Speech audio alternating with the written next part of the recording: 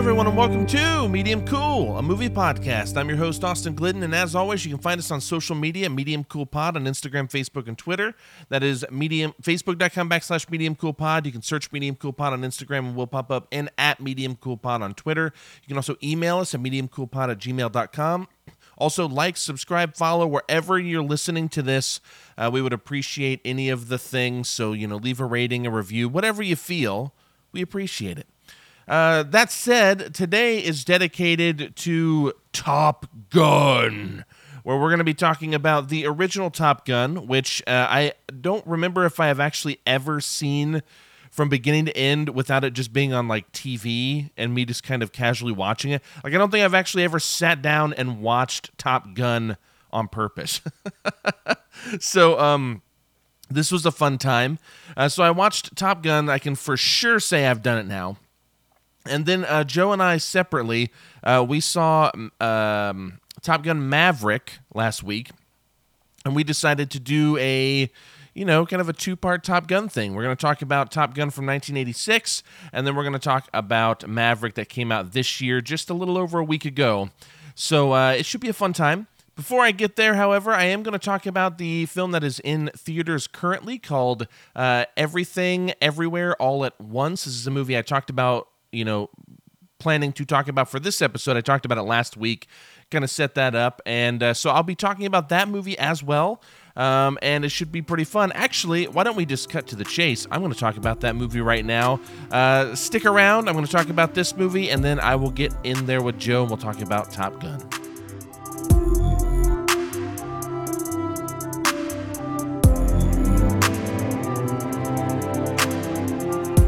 Everything, Everywhere, All at Once from 2022. It's written and directed by the Daniels, as they call them, Daniel Kwan and Daniel, Scheinert? It doesn't matter. The Daniels. That's what I'm going to call them.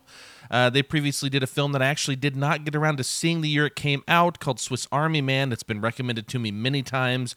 It just did not make the cut that year. I just had a lot to watch. So it's one I want to go back and revisit, especially after seeing Everything, Everywhere, All at Once. The cast in this film is Michelle Yeoh, Stephanie Hsu, Jamie Lee Curtis, Ke Quan, and James Hong. It was released March 25th, 2022. I believe April 8th or something was the full wide release, but it was released in the U.S. March 25th. It is in select theaters currently, I believe, still. And definitely look for this as it comes on streaming services, or if it's in a theater near you, it is worth the ticket price.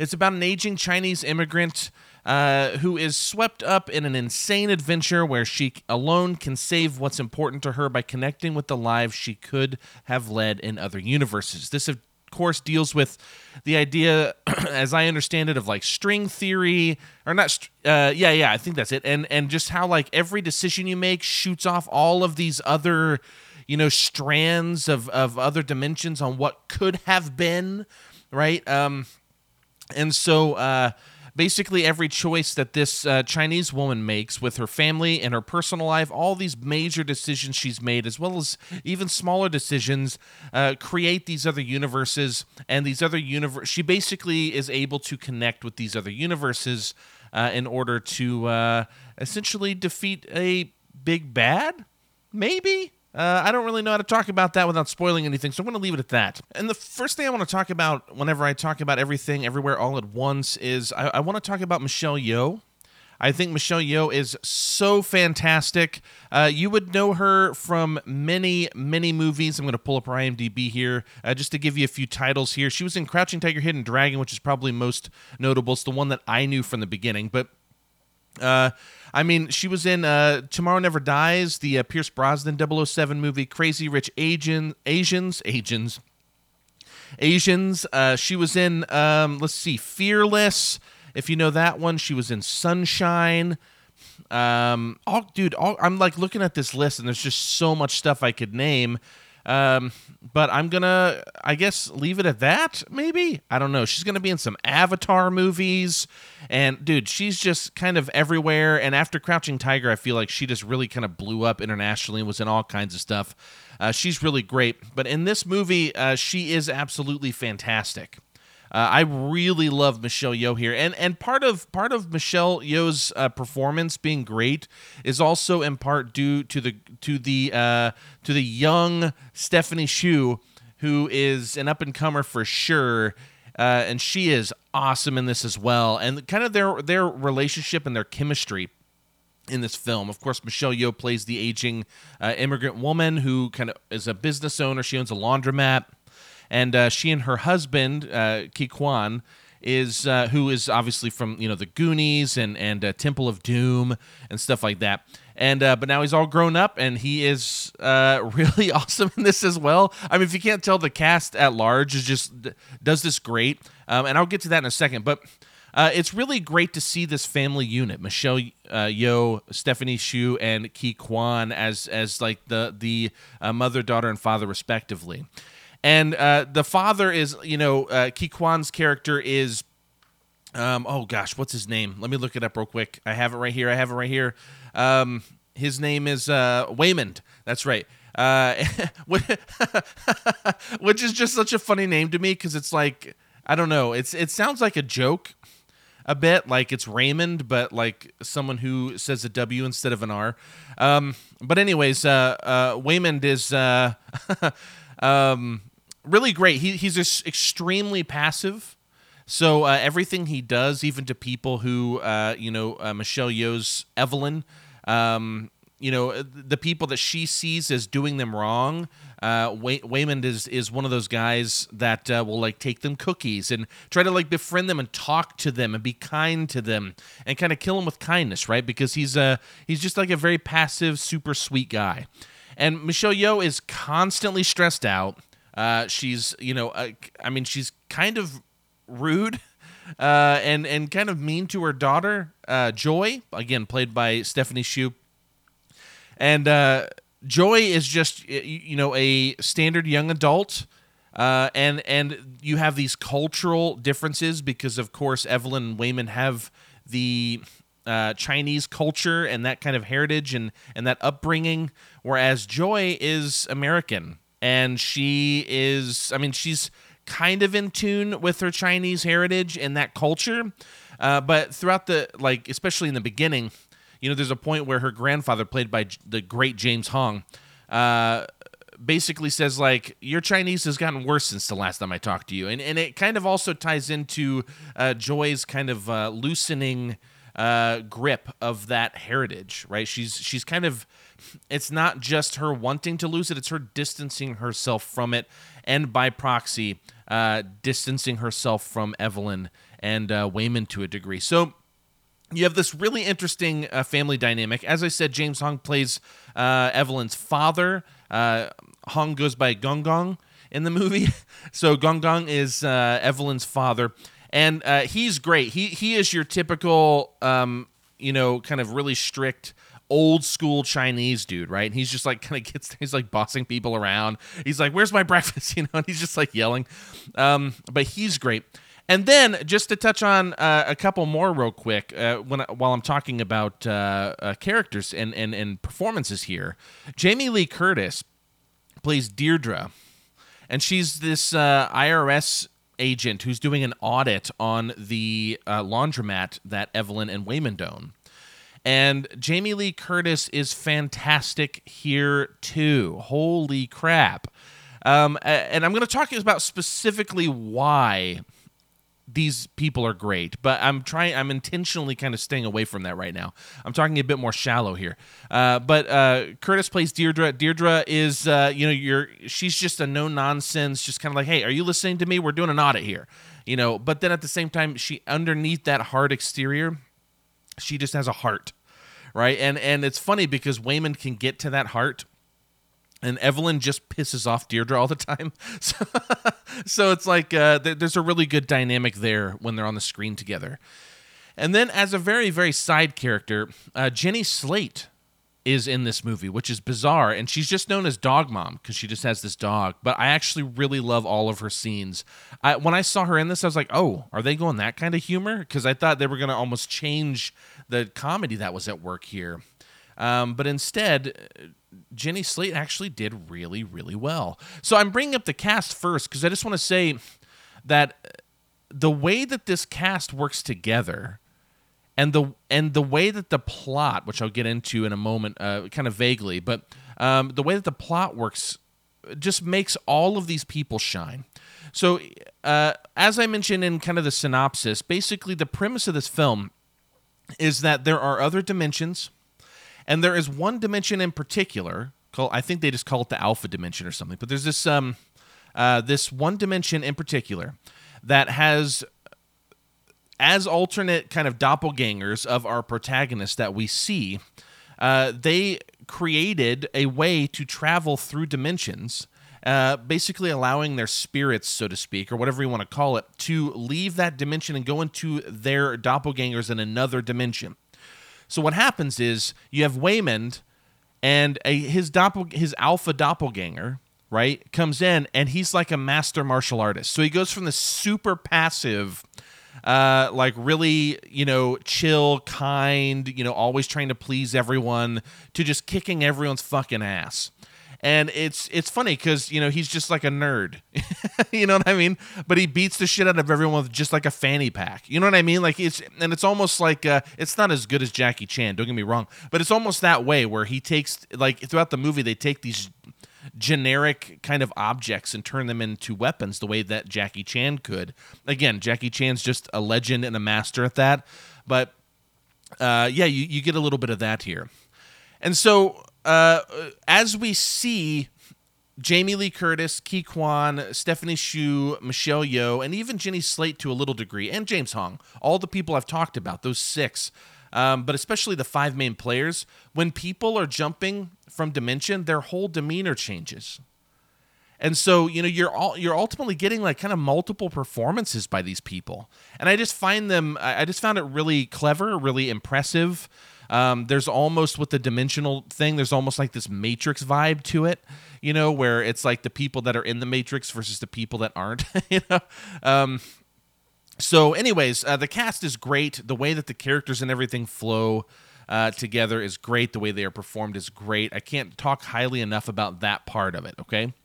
But, with a film that is about dimensional, like interdimensional conflict and all of that stuff, it does get convoluted, but never to a degree that counts negatively on the film, if that makes sense. I felt like this was a movie, like I said, not unlike The Matrix, which when The Matrix came out, it confused the fuck out of a lot of people. It wasn't just some easy thing to understand. My mom didn't understand what the fuck was going on, and I knew other people that didn't know the extent. They just understood, oh, you're in this thing and you don't know it, and then you're out of this thing and you're woke, right? Like, those are like the two things. But there's a lot to how The Matrix works and things. And it was really convoluted for people then. I feel like you can watch it now, and we're just used to more complex narratives and ideas, so it's a little easier to follow. And we get that here. I feel like this is, I wouldn't say an advanced version of The Matrix by any means. I think The Matrix is certainly more complex, but I love the way that they work with these little ideas of the dimensions. And how, Evelyn will imagine herself knowing martial arts, and then she'll have to do some random thing. Like Ke Quan, for example, whenever he beats people up with his fanny pack, he eats like an entire thing of chapstick. Like, he makes the whole thing come out, and he just eats it and starts chewing it like bubblegum. And it's like they have to do these weird things. Or at one point, Evelyn has to like blow in someone's nose, or pee her pants, right? Like, there's just like these super weird, like, comical things, because at its core, this film is an absurdist comedy. It just has a whole lot of fucking heart as well. There's a really funny moment. I'll speak vaguely. You see it coming a mile away the first time you see these trophies. But there are these trophies, and on top, I swear to God, they have just straight up butt plugs on them. Like 100%, but like they're made to look like trophies, but they're straight up like the prop master bought butt plugs and put them on trophy bases. Like, that's what it looks like. And there's a point where Evelyn is fighting these guys, and they need to trigger new skills. And the way you do that, like I said, is there's like a weird task you have to perform, and then you have to imagine it, and then you have these like kind of Bluetooth earpieces basically that turn green, and once you hit them, you absorb kind of like these skills from another doppelganger of yours in a different dimension. If this sounds complicated, it's really not when you're watching it at all. It is a little complicated because I'm just like going for it right now to talk about it. But so anyways, these guys are trying to figure it out. And it's so funny because they pause. And all the characters that are in the room at the time just straight up look at that like butt plug trophy. And this guy does everything he can to throw his ass on top of this trophy, but Evelyn knows what he's doing, so she keeps moving the trophy out of the way as he just kind of like plops down on a table, and the weird thing that he like quote unquote weird, but the weird thing that he has to do in order to get these powers is to basically put this butt plug trophy in his butt, and it's just a bizarre movie. And so, not only do you have this great cast, not only of characters, but also the performances being great, you have this just kind of fascinatingly bizarre, absurdist comedy, movie. Man, there is something to even the way that they choreograph fight scenes, for example. I mean, this feels like a legit martial arts movie, too. But it also has some really interesting ideas of Evelyn finding out these different dimensions of what her life could have been by seeing these other dimensions. She made choice A, but then she now gets to see choice B, that, she was a famous opera singer, or she was a martial arts expert who became a movie star, or whatever. And then there are these other things where Evelyn never got with Waymond. And so, she sees parts of herself where she meets Waymond at an event.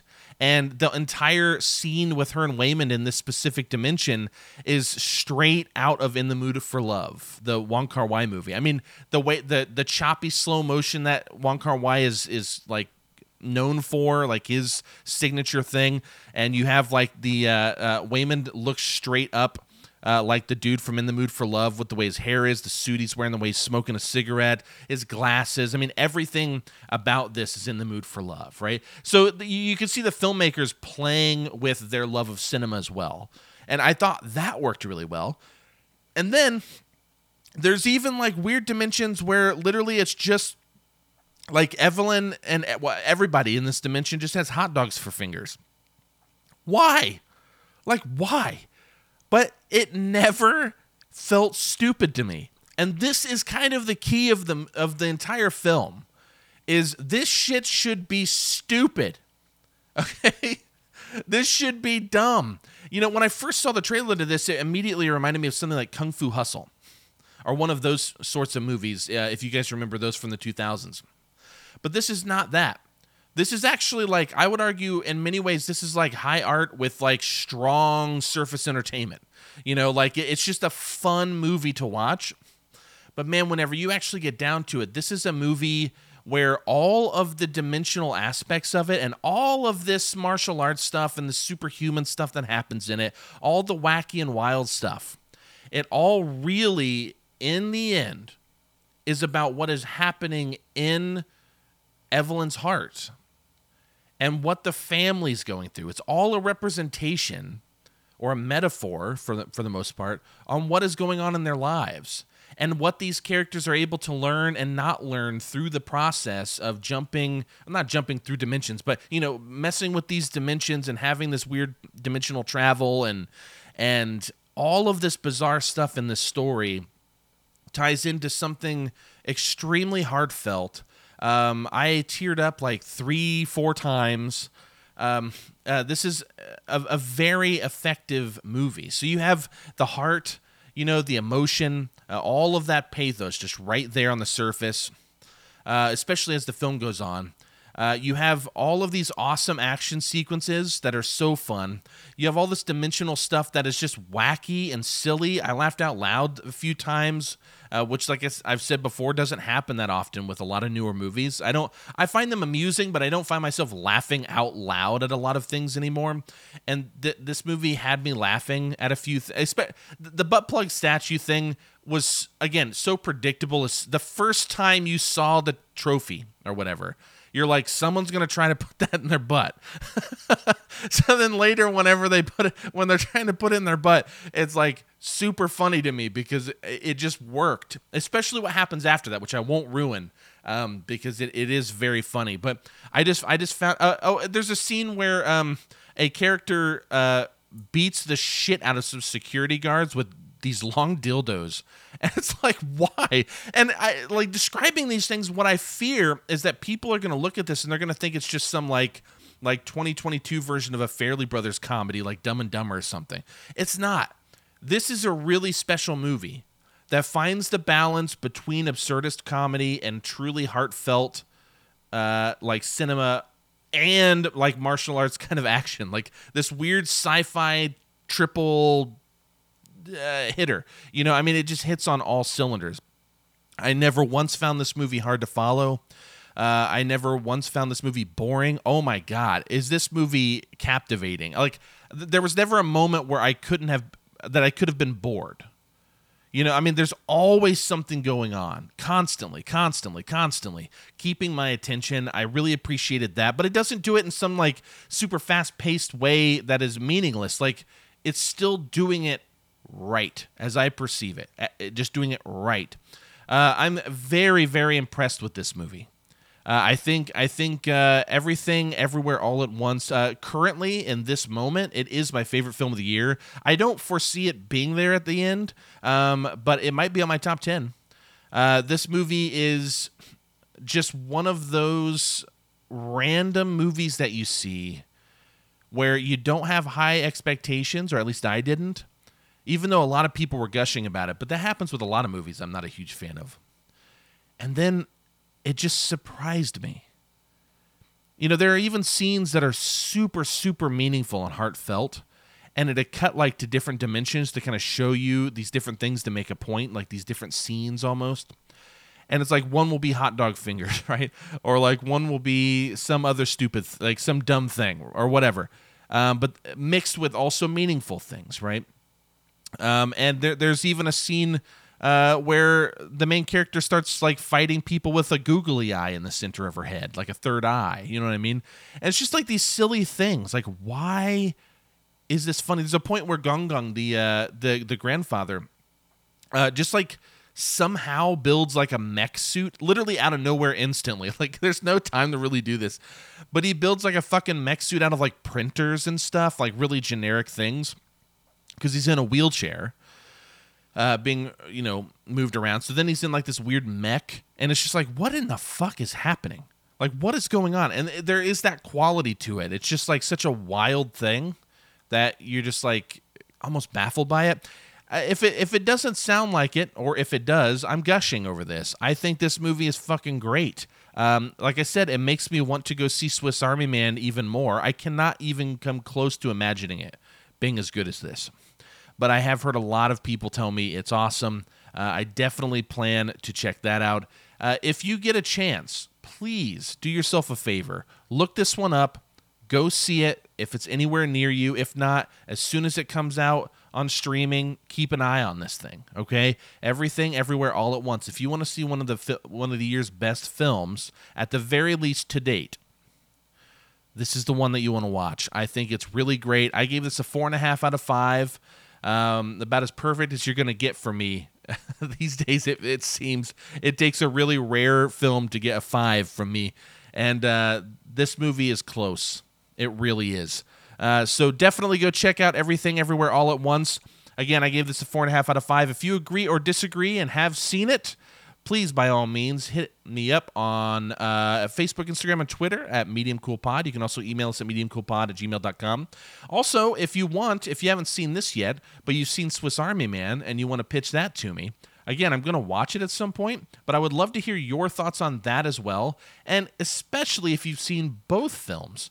Let me know how those compare to each other. I would love to hear more about that. But like I said, please, please, please go check out Everything Everywhere All at Once. Very fun. I will be right back with Joe. We're going to talk about Top Gun.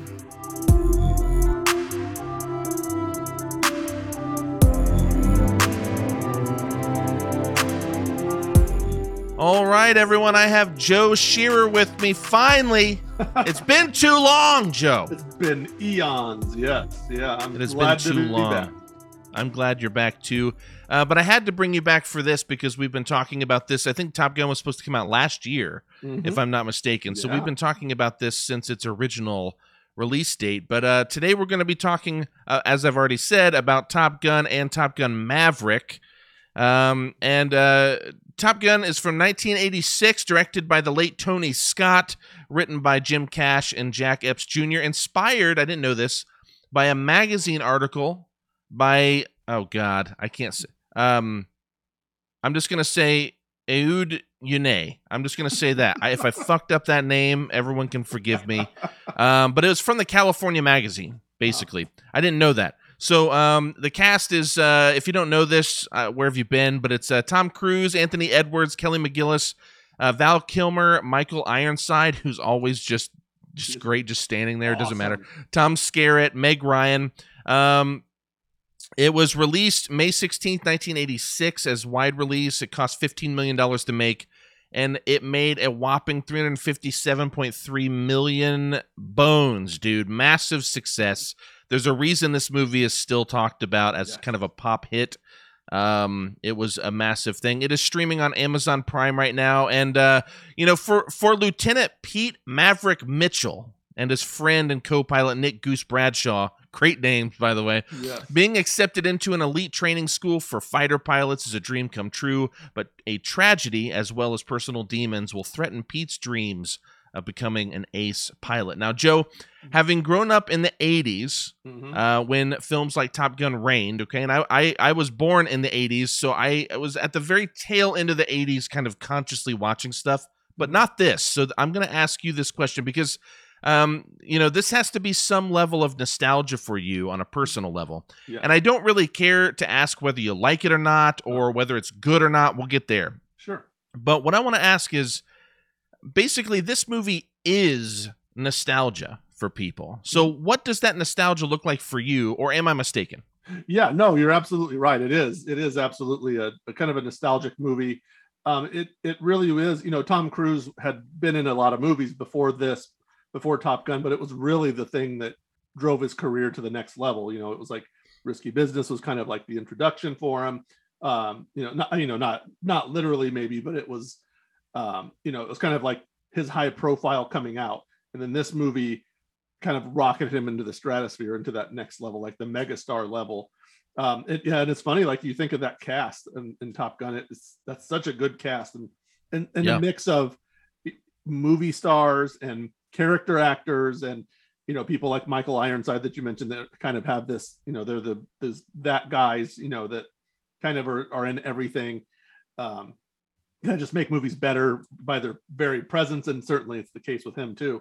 But it's funny watching this movie. You can see the and I actually read an article about this today, or maybe it was yesterday, but where they talked about kind of how this movie came about and how it was. They sort of just recorded the actors in the plane cockpit, and because they had the masks over their face, they didn't have to record dialogue. So they sort of wrote the story around those scenes. They basically were like, let's see what we can get with the planes.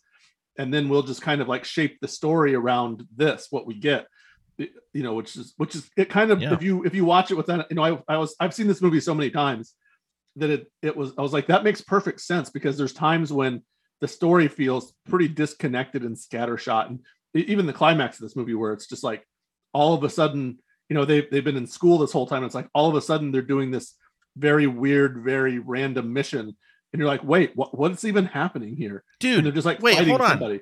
That is, and I don't mean, if you have more to say, please do. But I have to say, we have to talk about that. We can put a pin in that. Yeah. But that's one thing I had in my notes too. It's like, the fuck mission is this? I felt like they just were on a mission. Yeah. I didn't even register it until they were actually shooting shit. And by the way, listeners, heads up, I don't give a fuck about spoiling this movie. So if you haven't seen it, it's on you, okay? Right.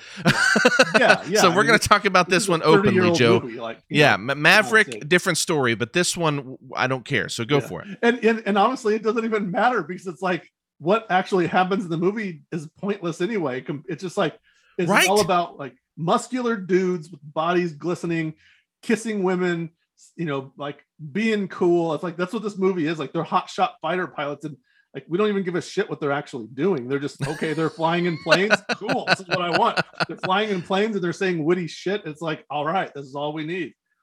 So yeah, so it's like, that's basically what this movie is. And there's the one scene that always that got me, that was weird thinking about it in any kind of real world context, is when Maverick goes to Charlie's house for their date, and like, this is like right after the volleyball scene, and he's like, yep. Hey, I need to take a shower. And she's like, he came to a date like post beach volleyball, and he's gonna take a shower. Like, you couldn't even bother to take a shower before you came to my house. That's such a weird thing. Yeah, it's a first date too, so it's like, yes, this is like such a bizarre thing, and she says no. Right, I'm pretty sure.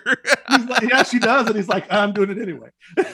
I know, it's so weird. See, the thing for me with this movie is, I watched it with someone who had a lot of nostalgia for this, because their father was in the Navy, so he grew up watching this movie a lot.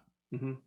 But I have no nostalgia for this. I was born in 1985. I was 1 when this came out. And of course, it was hugely popular when I was growing up. Mm-hmm. I always knew about it. I saw tons of scenes from it, watched it on TV off and on. I don't know if I ever actually watched it from beginning to end on television, but I saw kind of the whole movie. But that was when I was a kid. So I hadn't watched this in over 20 years. Easily possible, dude. Yeah. I'm 37, so it could have been 30 years. Okay, I mean, it's been a long time since I watched any of this to any extent. So I watched it. I kind of consider it for the first time from beginning to end this last week to prepare for this. Mm-hmm. And dude, I really gotta say, I actually thought this movie was really terrible. It is. It's so terrible. I still had a lot of fun with it. Don't get me wrong. It's like, we just laughed pretty much the whole time, but I was never laughing with the film. I was laughing rather at its expense. Yeah. Okay. Like, I felt like I was just laughing at the movie the whole time. Yeah. Does that make sense? Yeah. Because, dude, and I'm curious what you think of this, because this movie is cringy as fuck to me, dude. Yeah. Oh yeah. Because I'm like watching it, and it would make me uncomfortable and embarrassed sometimes. Like, for example, whenever Maverick and Goose are singing at the bar, Great Balls of Fire or whatever, and Goose is playing the piano, and it's supposed to be so cool. Like, because they're just like hanging out and having a good time. And I also know that, like, in the movie, it's supposed to show the viewer their bond and them having a good time together. And it introduces Meg Ryan, and the two love interests get to meet each other and talk about Maverick. And and I understand all that, but it's just really embarrassing to me because when they're singing, I just remember looking over to my buddy and going, I think they think they're cool. And I feel embarrassed for them. Like, do you get that? Do you get that? Oh yeah, absolutely. Yeah. So the last time I watched Top Gun was last year. Our annual film festival with my friends. Our friends Nick, Evan, Sam. We've talked about them a million times. But we watched this last year in anticipation of Maverick coming out last year when it did not come out. And pretty much everything is just like, in a way you kind of feel bad for them, but also you don't, because they kind of just come off as douchebags. Who are completely cocky and arrogant, and almost, Goose, you feel. I actually have a little different thing with Goose, because he's so kind of inherently nerdy, that he's sort of like, only like Tom Cruise at the time was like the coolest thing there was, and at least to the masses. And Goose was very nerdy. Like he was the comic relief type. Yeah, Goose was kind of like the nerd in the frat house, though. Do you get what I'm saying? Because like Iceman or someone make fun of him and go, right, and he'd like laugh at him, stupid, like making fun of them. Yeah, you know? yeah. So he was like cool, like legit cool, just by proxy, because Tom Cruise was the cool one. He was the sidekick, and like you said, and people just didn't really regard him even in the context of the film, but because he was, you know, Maverick's buddy, he was in, and so he could act stupid, you know, and do things like, you know, play the piano in a bar, you know. So it's like, you know, and just sing badly, and, you know, and have everybody like, oh yeah, you're cool. But, you know, he pulled Meg Ryan in her prime. So it was like, I know, right?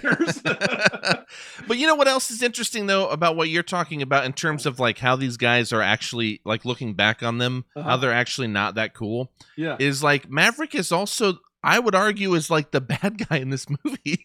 He is, yeah. Because Iceman is like the good guy, albeit arrogant. Right. But like Maverick, he did, like, everything he does is unsafe. Which I know at the time that could have been like a really cool thing, because he's like devil may care, blah blah blah. Right. But like everything he did was like put people's lives in danger. Yeah. And he like broke rules constantly, which I understand rule breaking can like be like, I don't know, seen as like a cool thing, but the way he did it was like, again, kind of dangerous, and it's just like why are you doing this? But then like Iceman would say shit to him, and I found myself just sitting there going like, yeah, dude, listen to Ice. Like, what are you doing? Like, why are you doing this stupid shit? Yeah. Whether it's just doing flybys and causing sonic booms to make people pissed off, or just like, you know, going below the, what is it called? The top shelf, or whatever the fuck that's called, where they can't go below. I don't remember what it's called, but anyways, whatever altitude there's. Top deck or whatever. Yeah, top deck, I believe is what it's called. Something like that. The point is, whatever that deck is, that limit. Yeah. You know, going below that and things like that. Just it's, I don't know, it's interesting. And Goose seems just like he like trusts him so much to an ignorant degree. Yes. Because the only reason that Maverick makes it out of any of this shit alive is pure luck. Yeah. Like, I mean, he is skilled, don't get me wrong, but it's like the cards lay perfectly for you to be able to pull off this stupid shit, because you shouldn't really be alive for half of this. And so I just found it really interesting that, you know, of course, when the tragedy hits, which we can talk about, you know, Maverick does kind of have a change, but then by the end he kind of like goes back. But I act like that doesn't happen. Because I actually like it when Maverick is kind of humbled a bit. And it comes like much later in the movie, unfortunately, but it's good. But tell me this. There are a couple of things that I actually really like about this. I'm curious what you have to say. You can talk about what I just said or what I'm about to say here. But the soundtrack is ridiculous in the most 80s way possible. I was into it. Okay. I'm curious what you think of that. Yes. And then we have to talk about, after you respond to the soundtrack, then we got to talk about these dog fights at the end. Okay. Yeah. All right. Yeah, absolutely. Because those are actually really cool. These are two things I like about the movie. Yeah. So soundtrack wise, what was this like? Yeah. Because I know that like whenever the movie came out, these songs like Highway to the Danger Zone and stuff like that were just like big shit. Right. I grew up hearing these on the radio and stuff. Like, I remember this. You were older than me a little bit though. So I mean, what was it? Was this cool to you? Is it still cool to you? I think it's cool in a, like I said, the most 80s way possible. Yeah. But also, like, what was it like seeing this movie then? You know what I mean? Yeah. Yeah. So let me say this first of all, like, Danger Zone was the coolest song on the radio in 86. And it's funny because obviously that song is still, you know, you could still hear that song a lot today. It's still played widely. That song is like how many words are in that song? Like, I think the verses are like 2 lines, 3 lines, and then it's like the chorus. And I think there's only 2 verses. Like, it's so short. I actually listened to it relatively recently, and that hit me. I was like, this song is just it's all fluff. It's like, the hook obviously is very cool. It's just like, it's just like, here it is, and it's repetitive, and then it's just, but that's how the lyrics are. It's like, Yeah. it's like line, chorus, and then it's like, Yeah. verse 2, and then it's like, well, it's like cool music, line, chorus, and then it's like, that's the end of the song. It's like, okay. but Yeah, I mean, I'm cool. looking at the lyrics now, and the major changes are between Mhm. him singing "Highway to the Danger Zone." Yeah. So it'd be like so it's like revving up your engine, listening to her howl and roar, metal under tension, begging you to touch and go. Right. Highway to, and it just like kicks in. But like that's how short, like you were saying, the verses are. They're that's 4 a whole sentences. verse. Yeah. The stanzas are short. But then the biggest changes, which are really just repeated lines back and forth, is highway to the danger zone, gonna take it right into the danger zone. Highway to the danger zone, ride into the danger zone. This song definitely gets the Guinness Book of World Records for most use of danger zone in a song. Yes. For sure. And I keep calling it Highway to the Danger Zone. It's just called Danger Zone by Kenny Loggins. But anyways, it's a fun song. Yeah. So there's that. Yeah, it is fun in that, it's so 80s because like it's fluffy and it's like cool, cool music, and it's like just the song, like it's not even about anything. It's just about like a feeling, right? So it's like, okay, and that's cool, but then you go to to Berlin's hit "Take My Breath Away," which is just the sweeping love ballad, that's it's cheesy as hell, but again, it's fun to hear it. And by the way, I've like been trying to fit this in. I might as well fit it here because this is when the song comes in, is during the love scene between Maverick and Charlie. That may be the worst kissing in the history of cinema. Dude, you stole my point. At one point, Tom Cruise at one point like licks the inside of her open mouth. And I'm like, they're not even kissing. Like he just licks at her, licks into the space inside of her mouth. Yeah, it's like a dog when you're kissing and then you start talking and it licks the roof of your mouth. You're like, ugh.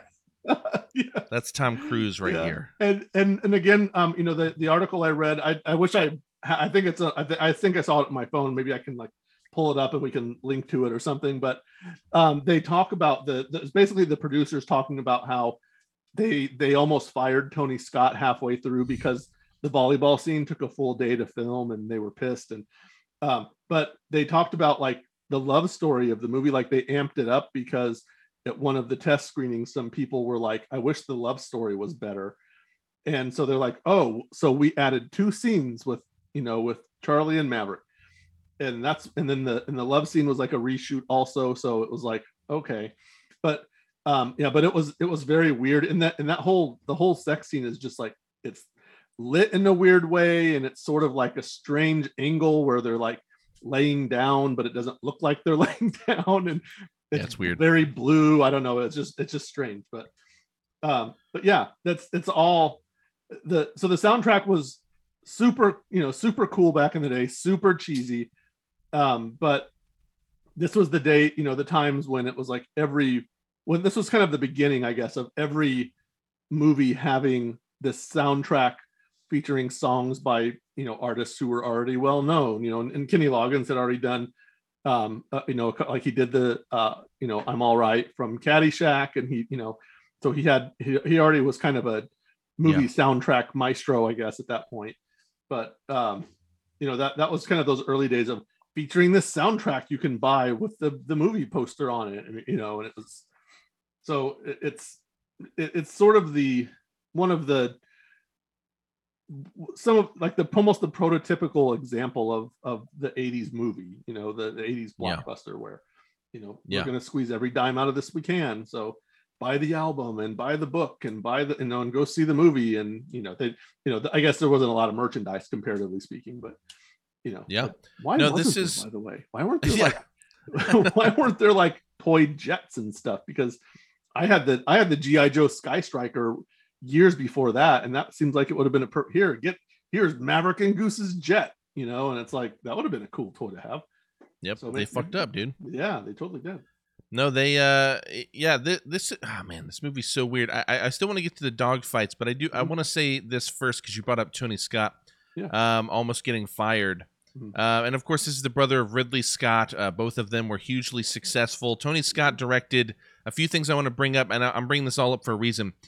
He did The Hunger, which had David Bowie, which is also on my. I'm doing an '80s movie marathon, everybody, so that's on there. Yeah. Top Gun. He did Beverly Hills Cop 2. Mhm.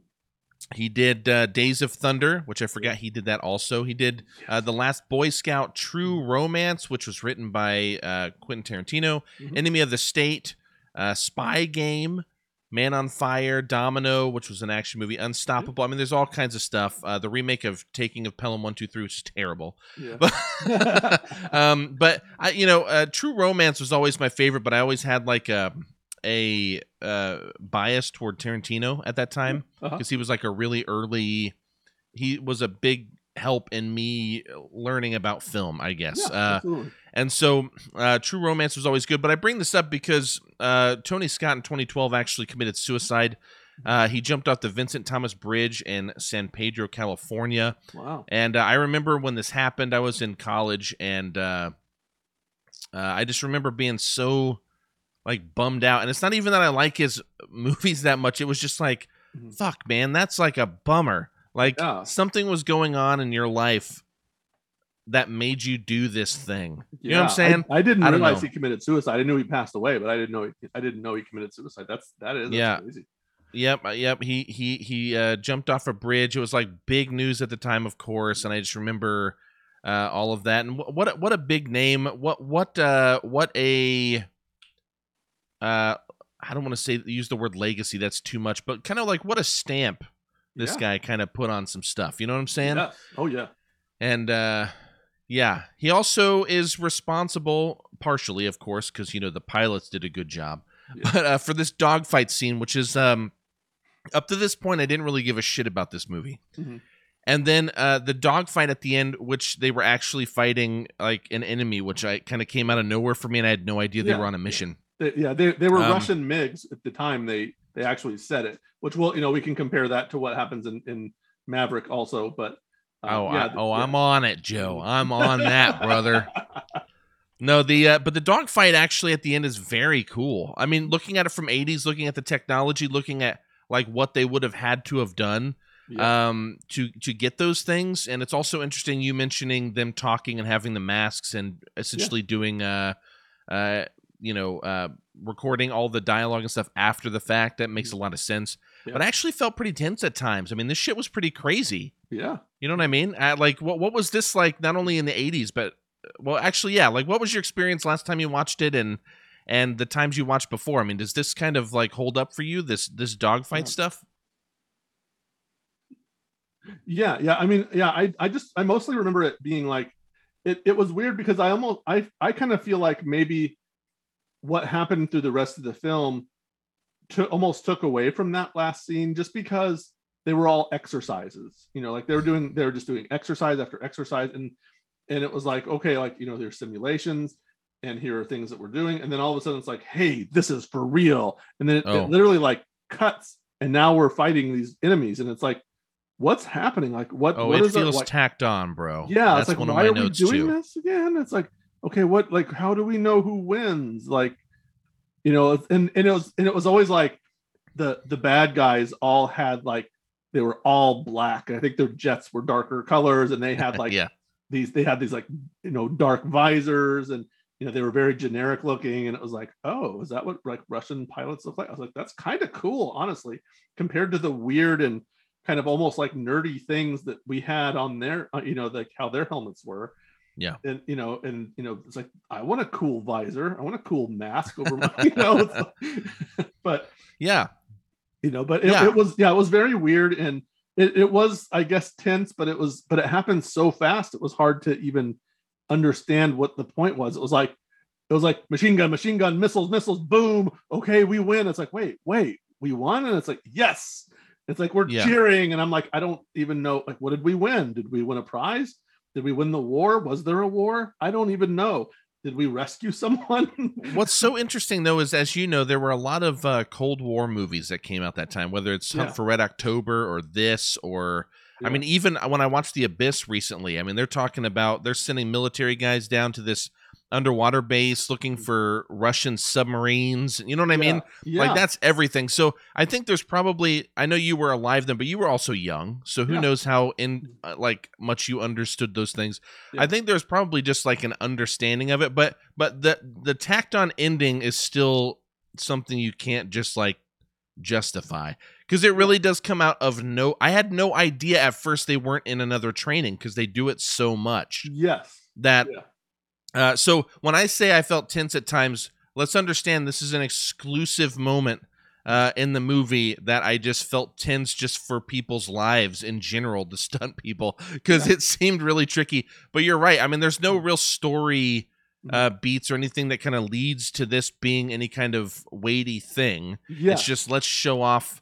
Let's show, all the protagonists that we've been around. Mhm. Let's show them get real sweaty, about it all, and then Yes. like win. You know what I'm saying? I don't know. Yeah. So it's a weird thing, but it's just really cool to me how people can make these planes do some of the shit. And we're going to talk more about this, of course, because it only gets crazier from there. Mhm. But my last question for you on this, and then we'll hop over to Top Gun Maverick, and we can kind of call back to this if we need to. Sure. But my question for you is, I know that you watched this last year, but does this movie hold up for you? And however you want to interpret that phrase, does this hold up for you, or where do you stand with this movie now? Yeah.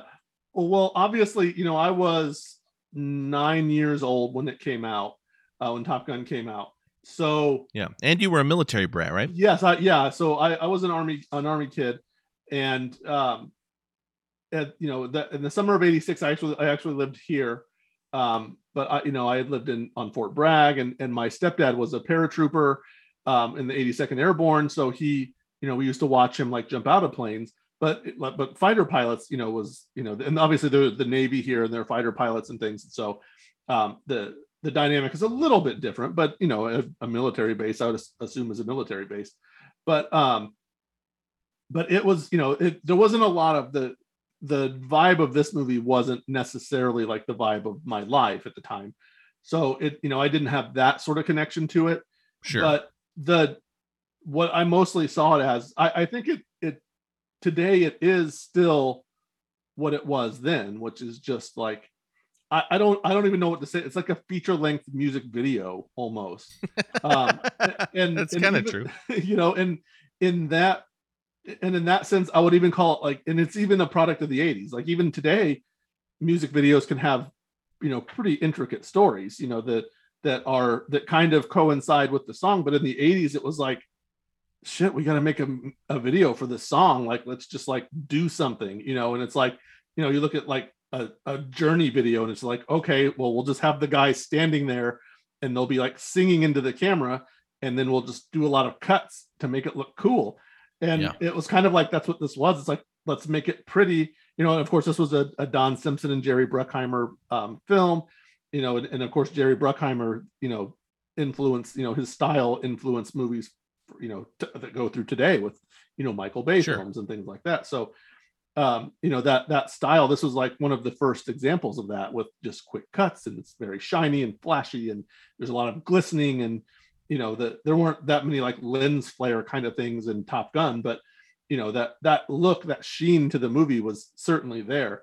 So it's this is, if you watch that kind of that evolution over the next 20 years after this movie came out, you can be like, oh, okay, that's how this happened. So I think it still is, it's not a movie that you watch and you're like, well, this isn't as good as I remember, because it was never that good, but it's very watchable, quickly digestible, and you're like, okay, well, I felt things sort of for that movie in the way that they're like, yes, here's romance, here's action, and the end, and you're like, okay. So it's Oreo cookies, in movie form, if you want to say that. It is weird, because when Danger Zone kicks in, and all you're seeing is the they do this in the new one too, but all you see is the aircraft carrier Yes. or whatever, Uh-huh. and all these planes shooting off of it real fast, Yeah. and all these like guys in like suits and helmets, Uh-huh. just like going like yeah, and they're Yeah. like throwing their Yeah. finger around like giving thumbs Yeah. up, and like Uh-huh. it's like a weird fucking Yeah. Pepsi commercial or something from the Yes. 80s. You know what I'm saying? Yeah. Like I'm expecting a thumbs up and then it cuts to a can of soda. So Yeah. yeah, it's like it is such a bizarre experience. And like I Uh-huh. said, watching it with a friend of mine who had the nostalgia for it, it was a Mhm. lot of fun. I Yeah. feel like if I had watched this by myself, I would not have had as much fun. Yeah. So I feel like I have to watch this with people Mhm. because, like I said, I think the movie kind of sucks, but I Yeah. can laugh at its expense though. Mhm. Oh yeah, And I actually absolutely. thought the end for the 80s and everything it was still a pretty good fight. It just had no weight, like Yeah. you said. You know what I Yeah. mean? But we'll see if that actually ends up sizing up here with Mhm. the next film we're going to talk about, Top Gun Maverick, which came out this year. I'm excited to talk about this. We'll see where we stand on this when we come back.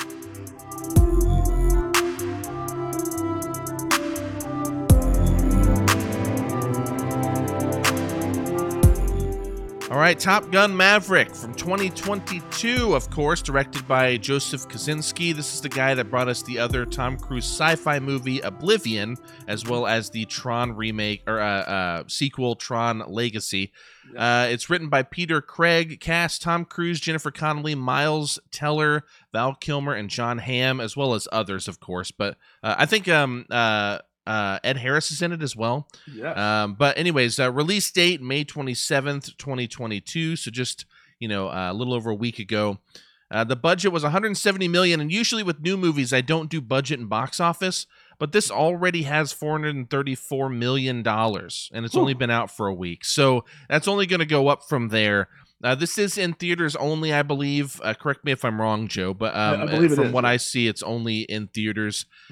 So you can check that out if you want. But after more than 30 years of service as one of the Navy's top aviators, Peter Mitchell is back and where he belongs, pushing the envelope as a courageous test pilot and dodging the advancement in rank that would ground him. This film uses every bit of updated technology to pull off its action sequences and actually adds a much more plot-driven story, actually, in many ways than the original did. So, Joe, my question for you when it comes to Top Gun Maverick, Mhm. is it simply a nostalgia booster, or does this have something more to offer? I think it's kind of both. I think it's certainly meant to be a nostalgia booster. I mean, if the movie is structured a lot like the original, but it does correct some of those big flaws. It's sort of the opposite, where it's like the main plot of the movie is like who's going to be the best, who's the best pilot. That's the original. And this one, it's like, hey, these are the best pilots, and it doesn't really matter who's going to win because we're doing this mission thing. Yeah. And they, whereas the first Top Gun had almost, like we said, we were just saying, almost no explanation as to what we're doing. It's kind of like, hey, okay, we're done. Iceman wins. Now here's a dangerous mission. Go. And it's like they're flying, but it's like here, it's like they go to these great pains to do and redo, like showing us what this mission is going to be. It's like you have to wind through this tight cavern, and then you got to go up this mountain, and you got to do your barrel roll, and then you got to Death Star shoot this this thing, and then you got to do it again, Yeah. and then you got to survive, and there's going to be missiles, and they're like, hey, this is what's going to happen. Whereas in the original one, it was like, okay, mission, and it's like jets, but here they lay out everything very carefully. And I think it's really important.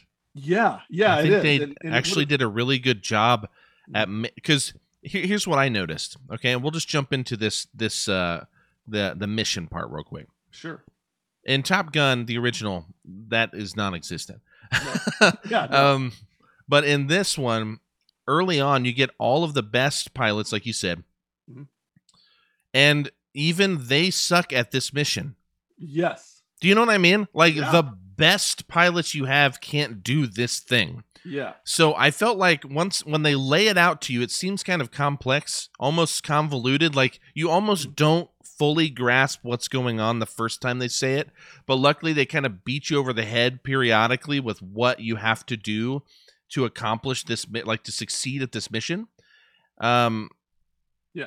Hold on one second. Pause.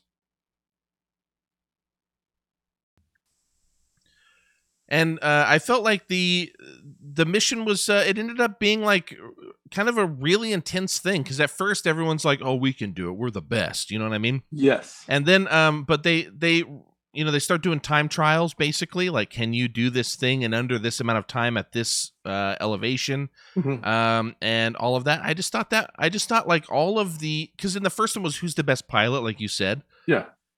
But in this in Maverick, it's much more about like we're going to die if we don't do this.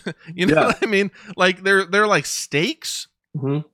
Yeah. And dude, listen, I'm just gonna out like right now. I don't think Top Gun Maverick's like great cinema here. Okay, No, but I fucking had a great time with this. And looking on Letterboxd, you and I actually rated it the same thing. This is I had a great time with this movie. Okay, I felt it. I went along with it. It was good, but I think part of that is like just knowing what the fuck is going on. Yeah. You know what I mean? Like, yeah. And it's like about something else. And so I just think this movie is way better than the original. Like way better. Okay. I would never watch. I don't really have any interest in seeing the original again. That's how I feel about the original. Sure. I don't regret watching it, but I just have no interest in watching it again. But like this one, it's like, sure, I'll watch it. Like it was exciting and fun in the way that something like Creed. Yes. You know, like the new generation of Rocky stuff, basically. It's like, I don't think that's like great cinema, but I fucking love those movies. Yeah. Like Creed 1 and 2 are awesome. Yeah. You know what I mean? But I don't, again, there's the differentiation between, I don't really think these are like great movies, but they hit me on some level that I find very entertaining and I'm like susceptible to whatever they're doing. Right. Yeah. And this is just one of those things. And I honestly, I didn't expect to care for it that much. I thought that this would be a great opportunity for me to have a movie I don't like and that you like, because I thought maybe you would like this. And then it ended up not being that way. and that we're both like on the same page because it was so fun. But so let me start here real quick, because I'll come back to like dogfights and training and all that stuff. Yeah. But I do want to say this, because this is like a lesser important thing for this specific movie. I like that they actually kept some of the music from the original.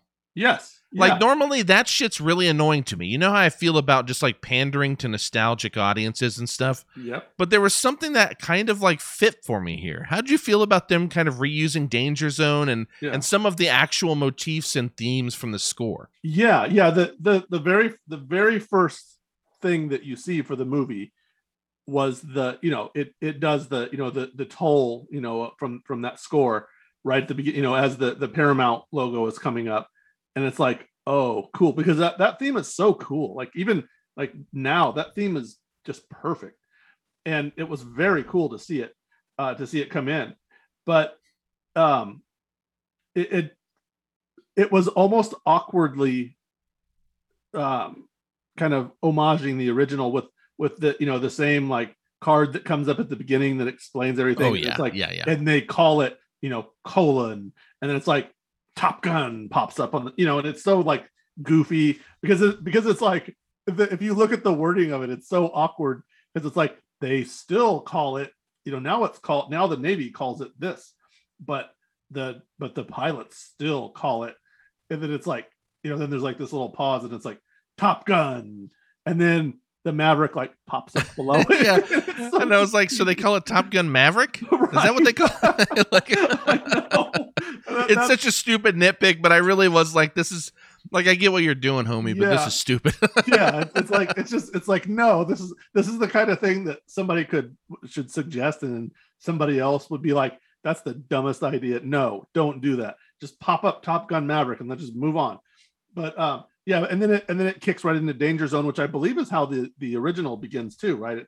It goes right into it, and it's the, like you said, it's the, you know, grounds crew guy. It's like gesturing and waving and thumbs up and saluting, and the pilots are strapping on their masks and their helmets and pushing buttons and flipping levers and shit. And it's just like, and then jets, you know? jets. Yeah. Yeah. And it's just like, it's like, cool. Yeah. This gets you in the mood. And then it's just like, but is it going to just be this? Like, it's just going to be basically a remake of the original with Tom Cruise is now old. But, and the answer is yes and no, because, you know, like we said, they fixed a lot of stuff. There's a couple little extra things, but it worked. It was, you know, it worked in the sense that I guess in the way that the original worked as a movie, that it was just corny as hell. And we just, did you think that this was that corny? I'll tell you the one scene that I thought was this corny. part of it was. Oh, okay, Yeah, okay. This part of it was, I thought. Yeah. Yeah, I agree with you there. I agree with you. Basically, all the nostalgia stuff I felt like was. Yeah. Yeah. 100%. Yeah. Go, Especially when I know what you're going to say, like, for your moment. So I'll let you ask it, and if it's not, I'll come back to it. But what about whenever they all meet at the bar? And it was this moment where I go, fuck, I'm not going to like this movie. Because, dude, we had just watched Aliens, and Bill Paxton is so fucking annoying in that movie. I love that movie. Yeah. But he's just like, God damn it, man. They're gonna fucking eat my arm. Or what, I don't know. Like, whatever the fuck Bill Paxton says. He's just fucking annoying to me. Yeah. So, in that movie at least. And so I just kept, like, every time someone would say something in the bar, like there's a point where I believe the name was Phoenix, and was like, what's up, Hangman? Yeah. And then, well, she calls him like, Bagman at first. Or Bagman, yeah. And he's like, name's Hangman or whatever, you know. And it's just, I just kept leaning over to my buddy and just going like, man, like Bill Paxton, because I was like, this shit is like some stupid Bill Paxton bullshit. Yeah. And that part was like, I just really thought this shit was going to be so corny. Did that scene stand out to you when you first meet all the pilots? That's exactly what I was going to say. And for me, though, it was the moment when Miles Teller sits down at the piano and, you know, they like pull the plug on the jukebox, which is like, would they have a jukebox? Like, they have the jukeboxes now where you like have an app on your phone where you can just like, you know, like that's what like a lot of bars have now. And it's like, that's kind of fun. But they had this old fashioned jukebox and they had to like pull the plug and everybody's like, oh, you know, and they had Jennifer Connelly with her bar and her goofy, like ringing the bell and you got to buy a round for everybody if you do these stupid things. And then they all of a sudden like pull the plug and Miles Teller sits down at the piano, and then, you know, like this is when Tom Cruise is like kicked out and he starts playing Great Balls of Fire, which is the callback, and Tom Cruise gets all wistful, and it's like, that's the point where I was like, oh Jesus. You know? And I don't think it's actually played. It's not like cringy like the original was, but I agree with you. It's corny. Yeah, I didn't think so. At least I didn't think so. On the nose callback, and it's like, why couldn't 100%. He have just been playing?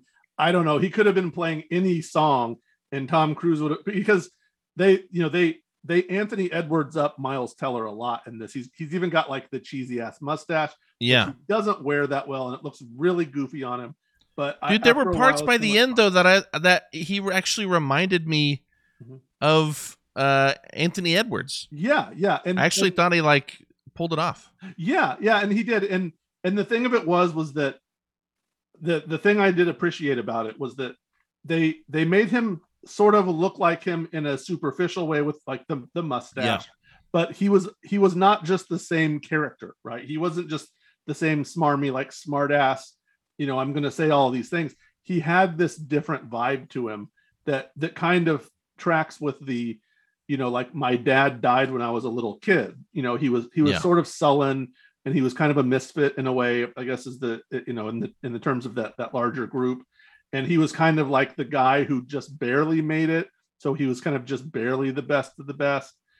and there's, and of course, the relationship between he and Maverick, obviously, we will probably get into it. Yeah, well, a little bit. I don't want to. I don't. This is something I don't want to spoil because it is so new. But let's just put it this way. So, Miles Teller plays Rooster. Mm-hmm. Rooster is Goose's son. Goose, of course, died in the first film, Mm-hmm.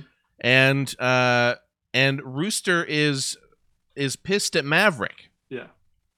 And this doesn't really ruin anything. I'm just telling you guys. Yeah, I don't think it. I don't even think it would ruin it to tell them why, if necessarily. Yeah. But it's so, we don't really get into it till later. But I think it's still, yeah. Well, all I want to say is the whole time you think it's because Rooster. I thought, at least my interpretation is, it felt like Rooster blamed Maverick for his father's death. Mm-hmm. And then you learn it's something else. Yes. And I appreciated that, actually, to be honest. The little swerve there, because in the original film, like, Meg Ryan plays Goose's partner or wife, I believe, and of course, Rooster, a young, like, 5-year-old Rooster or whatever, is in that movie as well. Yeah. It's not Miles Teller, but whoever. And so the thing is, like, in my mind, I'm like, why would he hate Maverick so much for this when you are now a pilot, so you know what the risks are. You know how things could go wrong. And your mom didn't blame Maverick, so you haven't been brought up being told that Maverick killed your dad. Yes. So I just didn't fucking buy it. And when I realized it was something different that did make sense, I was like, so on board, dude. Yeah, absolutely. Like, I'm surprised how on board with this movie I was, because they would just do little things like that. Little differences. I agree with you. All of though I did actually, like I said, I like that the music came back, which normally that annoys me, but there was something just, like, cheesy about it. Yeah. That I was into. I did not like the bar sequence where we meet all of the characters, though I like Bob. Yes. Yeah. Bob is awesome. I actually really like Bob. But aside from that, though, the movie kept kind of doing these little things, and I want to talk about a few of them here. And please, like, jump around wherever you want to go as well. But there are a few things that it does really well. One of which I was surprised on how it would play out, because I actually didn't know Val Kilmer was in this movie beforehand. And for those of you who don't know, there was a documentary called Val. You should go check it out.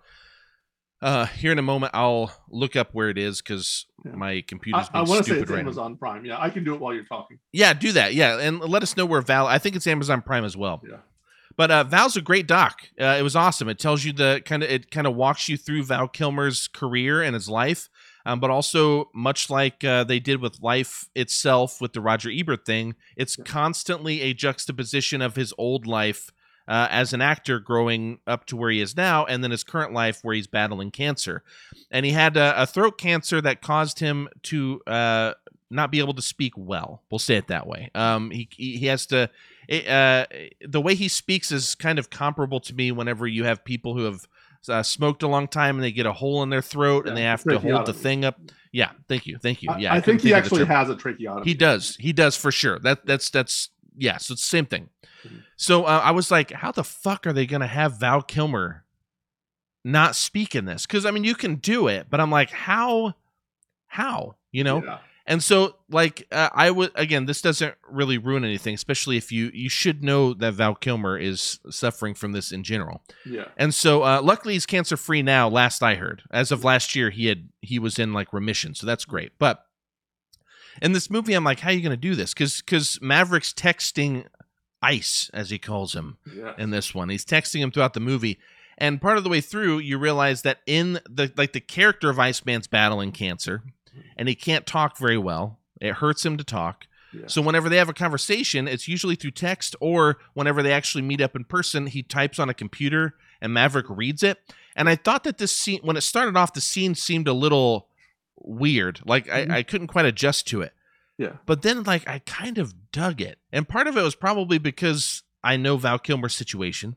And then there's another part of me, I think, that was just like, because he'll type something and then Tom Cruise is like equally as emotional as he was, as if someone said something to him. Mhm. You know, like he's playing off someone, but instead he's playing off of a screen with text. You know what I mean? Yeah. And it just like felt weird at first, but by the end I was like, that was like kudos, guys. Like you Yeah. did a good job with that. Yeah. I thought that was good. And then whenever Val Kilmer talks, I can tell you right now, he does not sound like that unless they've done something. And I found out that just last year, I believe it was, Mhm. they I'll read you the thing I had pulled up. In 2021, after complex work, Kilmer's voice was able to be recreated through AI technology using archival audio of Yeah. his voice, which is interesting. So I don't know if Mhm. he Yeah. actually spoke in this movie or if he just like spoke and they dubbed him over. Because if you watch that doc, he does Yeah. not speak as clearly as he does in that fucking movie. And I don't know if that's just EQing or what. Yeah. But is Val on Amazon Prime? Yeah. It is. Yeah, it is Amazon Prime. Yeah, I was looking at the IMDb entry here now, and it looks like it's Amazon Prime. So yeah, and if you have it, it's one of those ones. Yeah, it's free to watch if you have it. So yeah, yeah, go check that out if you haven't seen it. But yeah, it was handled with a kind of a surprising bit of a sensitivity, I guess is the way to say it. Like there's a certain reverence to him, which is weird because he has such a reputation of being such an asshole, like Yeah. back in his prime, and it's really fun and kind of, I guess, kind of heartwarming because he was a big star, he Yeah. had a lot of memorable movies, and I was like, man, like look at him. And it's I don't want to call it a courageous performance because that's I don't know, it's kind of silly, but It'd be an overstatement, but I get what you mean by it. Yeah, it was fun to see him here, and it's sort of a lack of vanity in some ways, for him to be able to come in and do this role the way that he did, especially this character, which was such obviously he's gone through a lot of growth in this 30 years, so it was fun to see their antagonist sort of relationship in the original movie turn into this great friendship. And it was fun that he essentially is like the guy saving Maverick all these times when he gets in trouble for doing the dumb stuff that he does over and over. So yeah, it was neat. Yeah, and I agree that the texting was a fun bit to keep the character out there, but also not have him on screen. So it kind of grew that relationship in a in a more natural way and in a more modern way too. Yeah, I think that's important too, and I think Iceman, due to the progression, I won't say much more than this, but due to the progression of his character throughout this film, I think the texting was really important. I think it's important that we get one scene in person and that's it. You know what I'm saying? Because of just how his character develops through that. Yes. And another thing, sticking to cast real quick, and then I'll get into kind of more of the meat and potatoes of the movie, I guess. I have been a huge well, let me rephrase that. I have been a Miles Teller fan. Oh yes. Since he did The Spectacular Now. That was the movie that I first saw him in. Uh-huh. And I was a big fan of that movie. That was in I don't think it was in my top 10 of that year, but top 15 it was. Mm-hmm. I was a big fan. I thought he was such a believable character for what he was doing. Yeah. I also liked him a lot in Whiplash. Of course, Absolutely. Fantastic Four and shit, he's terrible, but it's not his fault. yeah. That's a bad movie, but I enjoy him. Yeah, he's a guy that I really like. He doesn't have. I wish he was a little more. I wish he was a little more famous. I think, I'm like looking at his filmography, and I think Rabbit Hole was the first thing I saw him in, which is a very good, like, under the radar kind of movie from 2010. But I think that's the first thing I remember him from. But yeah, Whiplash, he is spectacular. And the Spectacular Now. And he's been in a bunch of things. And some of them are kind of movies where you might be like, oh, I kind of remember that movie, But, yeah. I mean, he did what a lot of young stars do, is whenever you'll start off doing whatever you can get. He did a bunch of shorts. He did TV. Did Rabbit Hole for his first feature. you know, and you get what you can get, right? He did the Footloose remake, but then he did stuff like, you know, Project X and 21 and Over and Divergent, and he's building himself up to be able to make better choices, because at that point you just take what you can get. You know what I'm saying? And you build your career, and then once you get to a certain point, you can turn down shit. Right. So who's going to turn down Top Gun Maverick with where he is, or Fantastic Four, no matter how bad the script is, or you know, like these are like high level movies that are going to give you a certain experience that you'll likely need. Unfortunately, his best movies are these kind of smaller. Whiplash isn't small, of course. It won like awards and it was up for Oscars and all that shit. Yeah. But I mean, like, they're much more subdued. They're not like blockbusters. You know what I mean? Yes. And I think his performances are just so much better.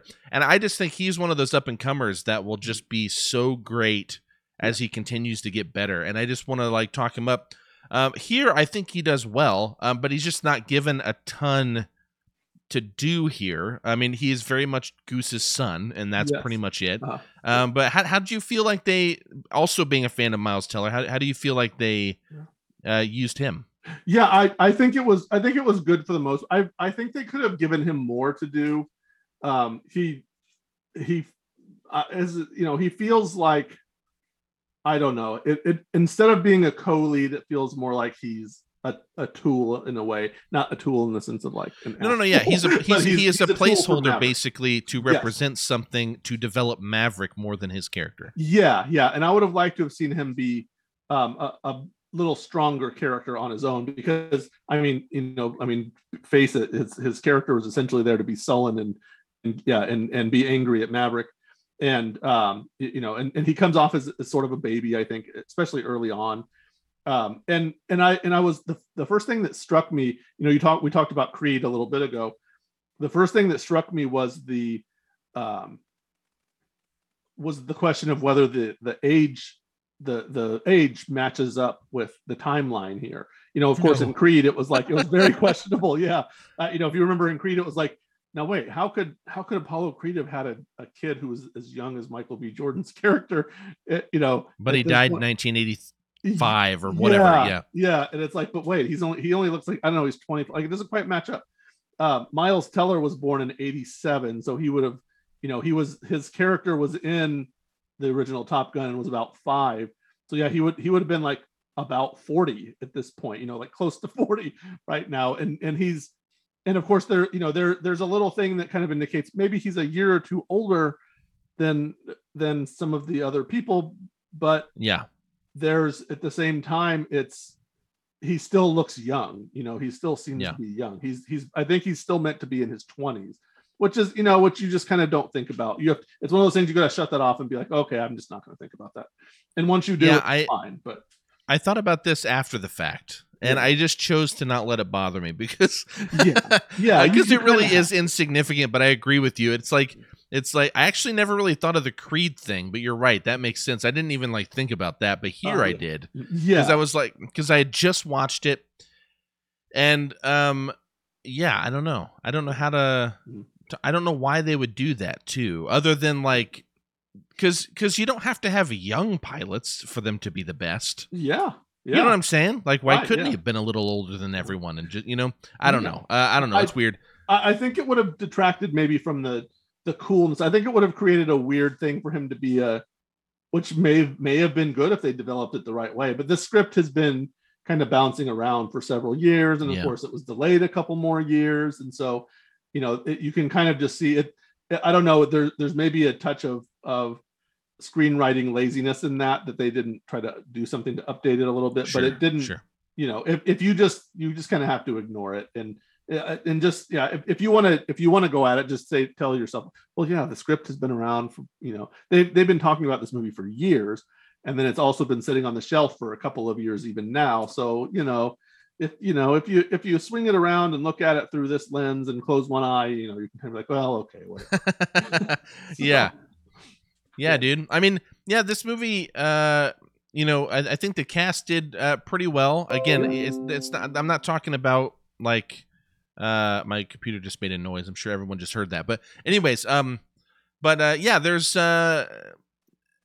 this, I don't know how to explain it. Creed is just a really great example of Mhm. something that I don't think is great cinema, but it's like a hell of a fucking good time. And I mean, had a It's surprisingly good time watching yeah. this. And I'll say that, part of this is probably, I mean, you have a traditional Hans Zimmer score here. Like just listening to it, it Yeah. is Hans Zimmer. It could be any of his scores. Uh-huh. But you have Claudio Yes. Miranda, who did the director. He was the director of photography here, the cinematographer. He also did Life of Pi, Curious Case of Benjamin Button. He did Oblivion and Tron Legacy with the same director that did this here. So you have some people who can carry the weight. I can't get. I just want to speak this out loud, and then if you want to talk a bit more about this, you're welcome to or not. Okay. But there's the fact that there's a plot here, I think, is really important, and there's a plot both personal and mission based. Yes. And the seriousness of the mission, I think, made the movie have a lot more weight. The personal stuff outside of that mission is supposed to make you care. I don't think it'll necessarily make everyone care. Mhm. I allowed myself by the end to care, even though I don't think they earned it. If that makes sense. So like I was having such a good time, I was like, fuck it, let's just have a great time with this. It was one of those things, but I think they could have done a better job at earning it, especially when one of the characters who's mad at another character, which I think after what we've said is very obvious now. But whenever one character just kind of flips and they're just not mad anymore, I felt like interesting. That was a pretty quick change. Things like that, maybe lazy writing, like you said, like the lazy script writing thing from being passed around so much. Yeah. But I thought like the fact that they laid the mission out so thoroughly for us Mhm. helped me kind of get what was going on to the point of where I was just getting hung up on what mocks were. Yes. Like what's a Mach 10? Like what does that do? Yeah. Yeah, and when I say hung up, I don't mean in a bad way. I mean like it actually got me thinking about these things. Yeah. I'm like, oh shit, like what does that mean to happen to you? But also the personal side of it, which was, Maverick's relationship with Jennifer Connelly's character, Mhm. and all of these things that kind of surface through that. You also see Maverick actually, for like the first time I think ever in Tom Cruise's career, Mhm. admits that he's getting older. Uh-huh. Essentially, I mean, I don't think he outwardly says that, but you get they comment on it constantly. They're like, "Oh wait, you're just a captain. You've been doing this for so long. Why aren't you Uh-huh. like an admiral? Like, why aren't you like Yes. more than this, right?" And they talk. He talks about kind of hanging up the old wings, so to speak, and just like wanting to stop. And so you get a lot of acknowledgement of growing older and being done. You know what I mean? Uh-huh. And I thought that was interesting, a good kind of like bookend, I guess, to this. I don't even want to call it a franchise because it's one movie and now a sequel, but this duology, if you will. Uh-huh. Yeah, I thought that was good, and I don't think a lot of this was truly like that effective per se. As I said, it was all kind of surface level, like most blockbusters for that matter. But it was just like enough for me. And talking about that, we've talked a lot about the mission, but if you can kind of go into the personal stuff too. Yeah.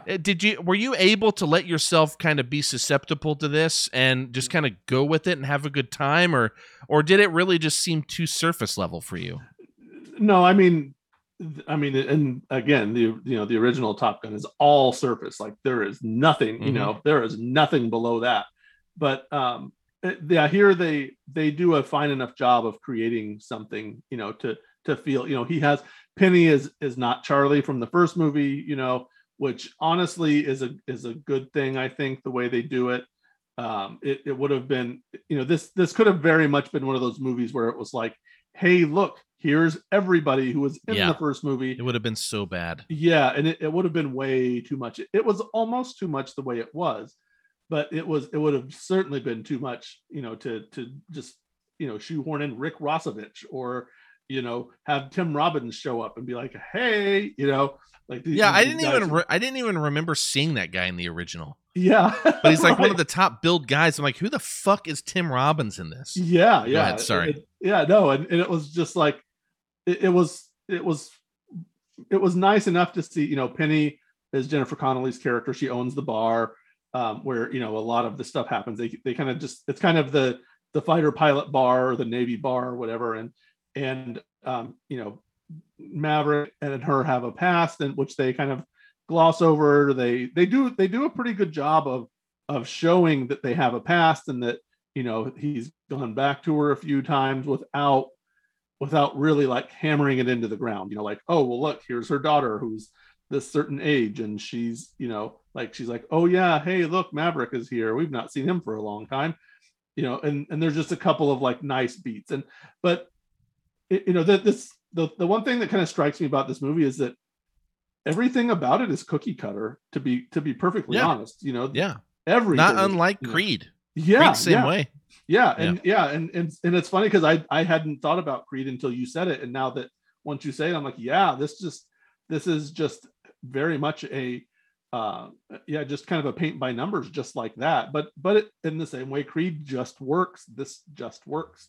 They managed to infuse enough kind of actual emotion and do just enough to make it an experience that you're just not sitting there rolling your eyes going, well, here's the part where they do this, or they're like, here's the part where they do this, and then it happens and you're like, okay, that was still fun. So I bought into that relationship with them. The part that I thought was pretty fun, and I don't even know if it wouldn't be any kind of spoiler, but I'm not going to say it just because I don't want to give just too many details away. But sure, there's a moment where Penny and Maverick are having sort of a date, and they're doing, let's just say they're doing an activity, and she's showing him how to do something.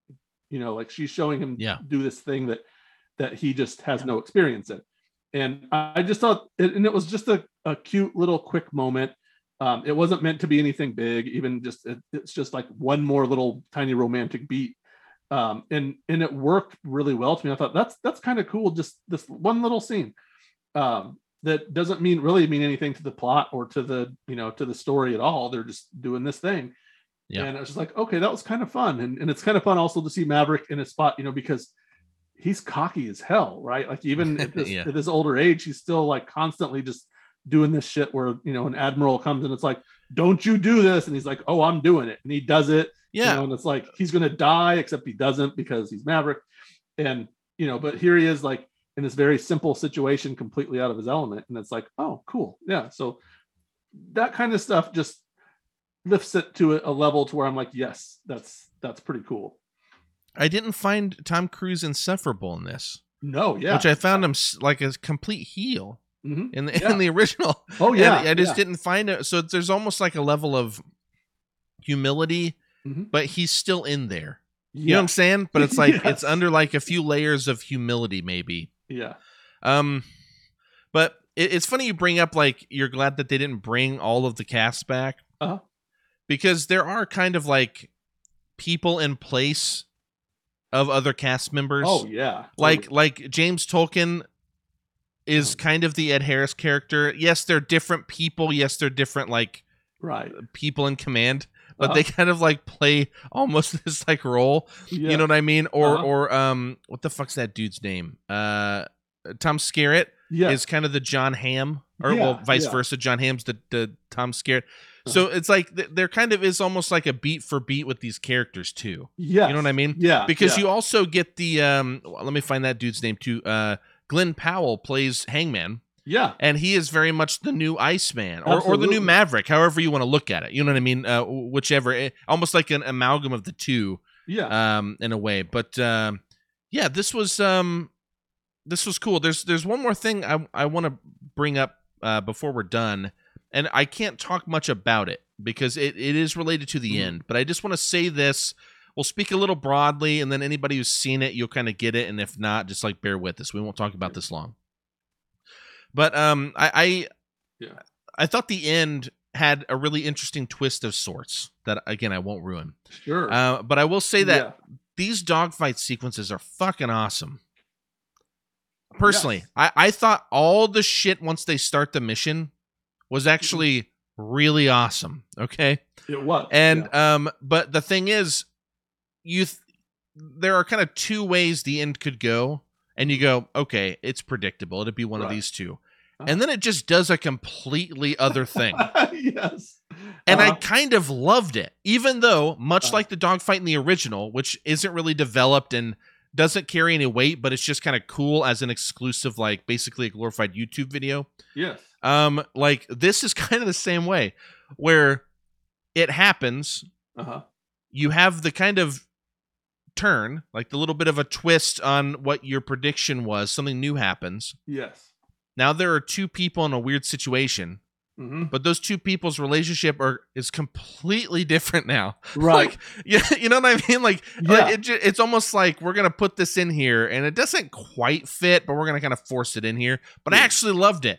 So again, speaking vaguely, I know this is kind of annoying, guys, but speaking a little vaguely though, with the end, how did you feel about the dog fights? Yeah. And in comparison to the old, which I think these are a billion times better, just the way they're shot. I mean, of course, technological advancement and all of that stuff I understand, but you know, how'd you feel about dogfights, and how'd you feel about that twist at the end, man?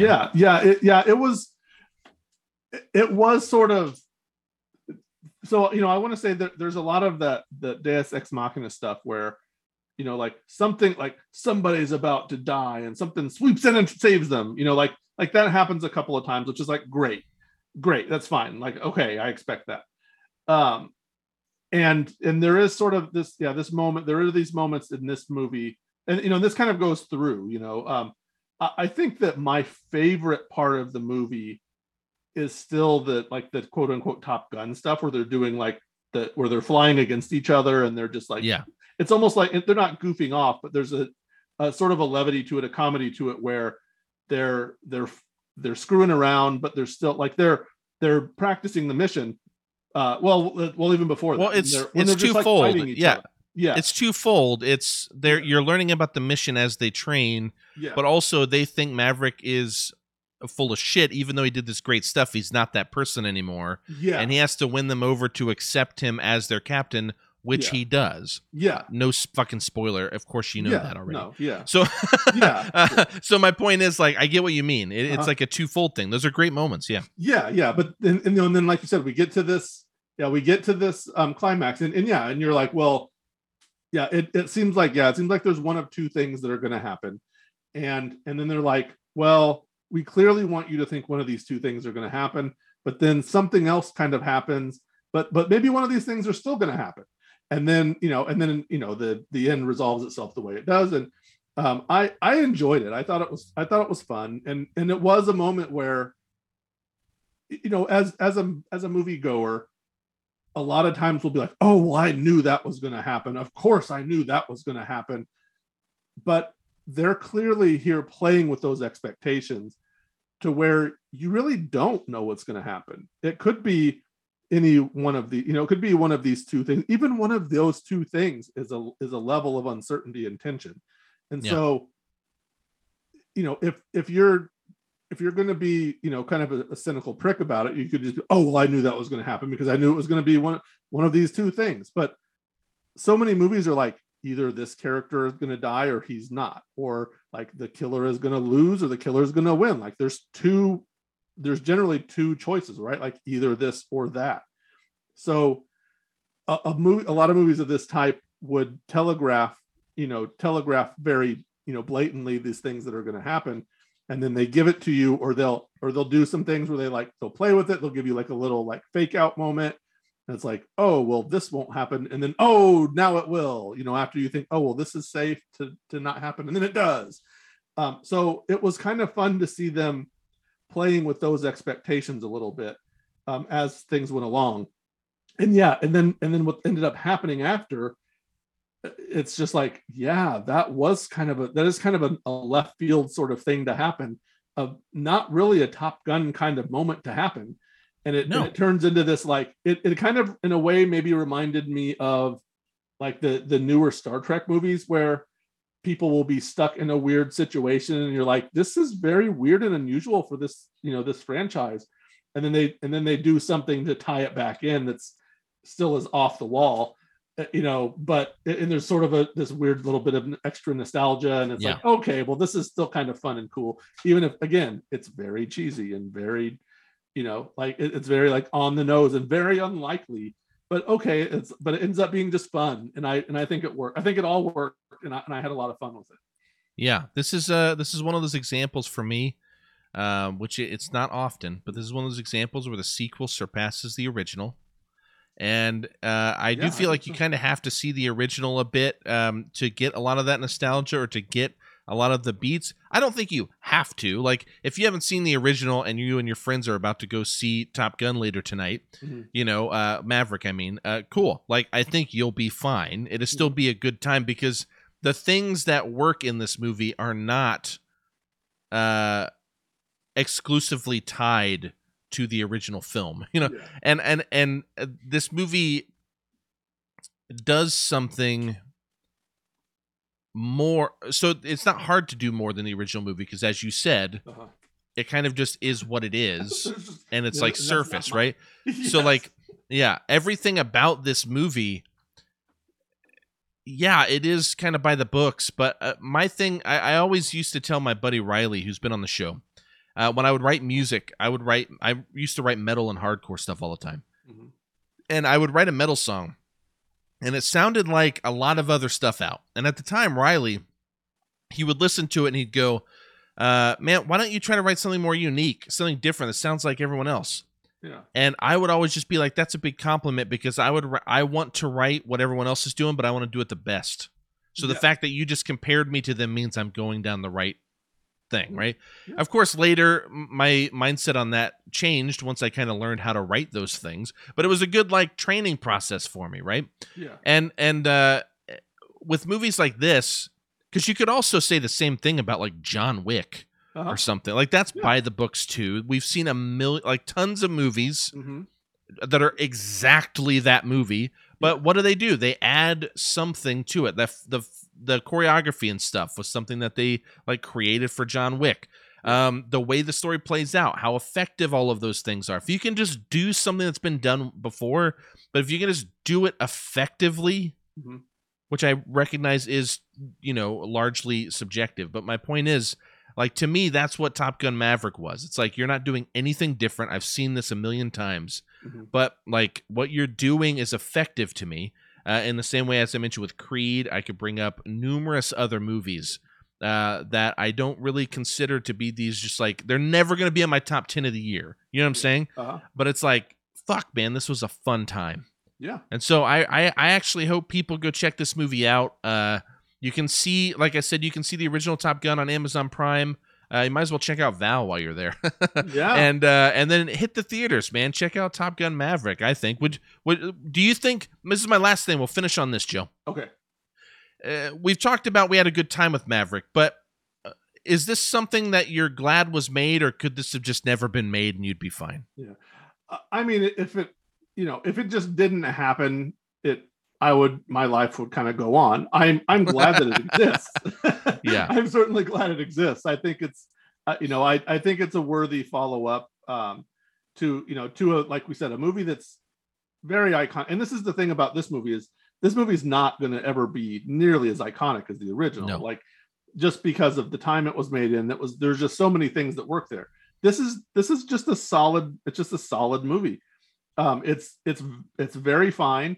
It respects the characters, and it does what it does well enough to be an enjoyable time at the movies. And a movie maybe that you'll like enough to watch over and over. I mean, I watched the original Top Gun dozens of times. Over my lifetime, it was certainly one of the go-to movies of my childhood. That I'm like, hey, I want to watch something that'll make me feel a certain way. I'm going to watch Top Gun. Sure. So it's right there. Again, not great cinema as you would say, but as you said several times, but it's good and it's entertaining. It's fun and I enjoy it and I enjoy the people who are in it. So yeah, this certainly holds up and it's a worthy entry. It's not any sort of abomination, obviously. Just from what we're saying, it's not something like Blade Runner 2049 that is does something That's brand so great. new. Yeah, that's just so good in so many ways. But this is a movie that's it's a lot better than it should be. I can say it like that. Yeah, dude. Yeah. Most of these movies would just be terrible, and this movie's way far better than it should be. So so in that way, it's like, yeah, absolutely, yeah, and go see this if you're any fan of the original. And you mentioned whether you need to see the original or not. Like, if you haven't, I think don't worry, because they literally show you all of the key sequences from the first movie that that catch you up on the plot to the degree that you need to need in order to just watch this cold.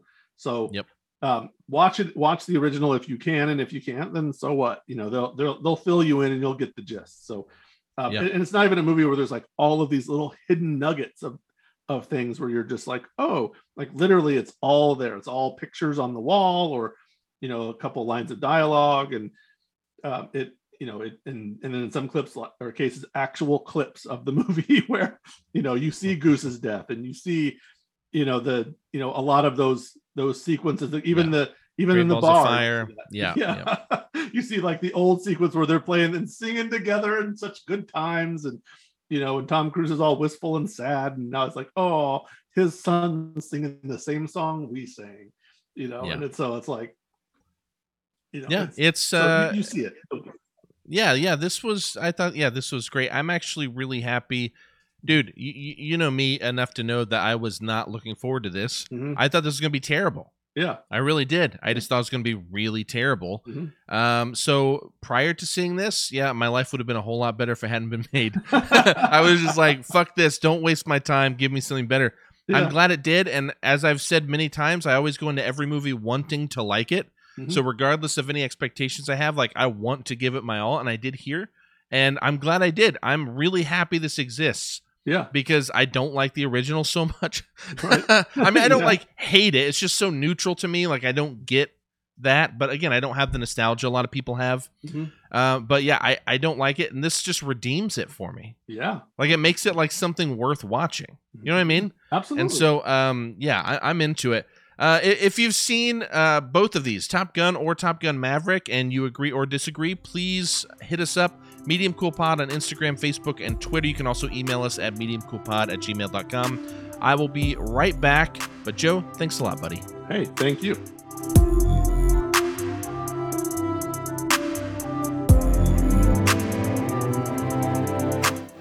I forgot to say something about Everything Everywhere All at Once that I want to give. I want to give props to the filmmakers, Daniel Kwan and Daniel Scheinert. I forget how to say his name, but the Daniels. That movie looks awesome. Everything about it, even the special effects and everything. Special effects are obvious, like that they're not real, but it's not something that's ever distracting because of the tone of the film. And I just think they just pulled off a balance that is rarely captured, and I just gotta give them kudos for that. The movie looks great, it sounds great. You gotta check it out. Also, Top Gun, go check out Maverick.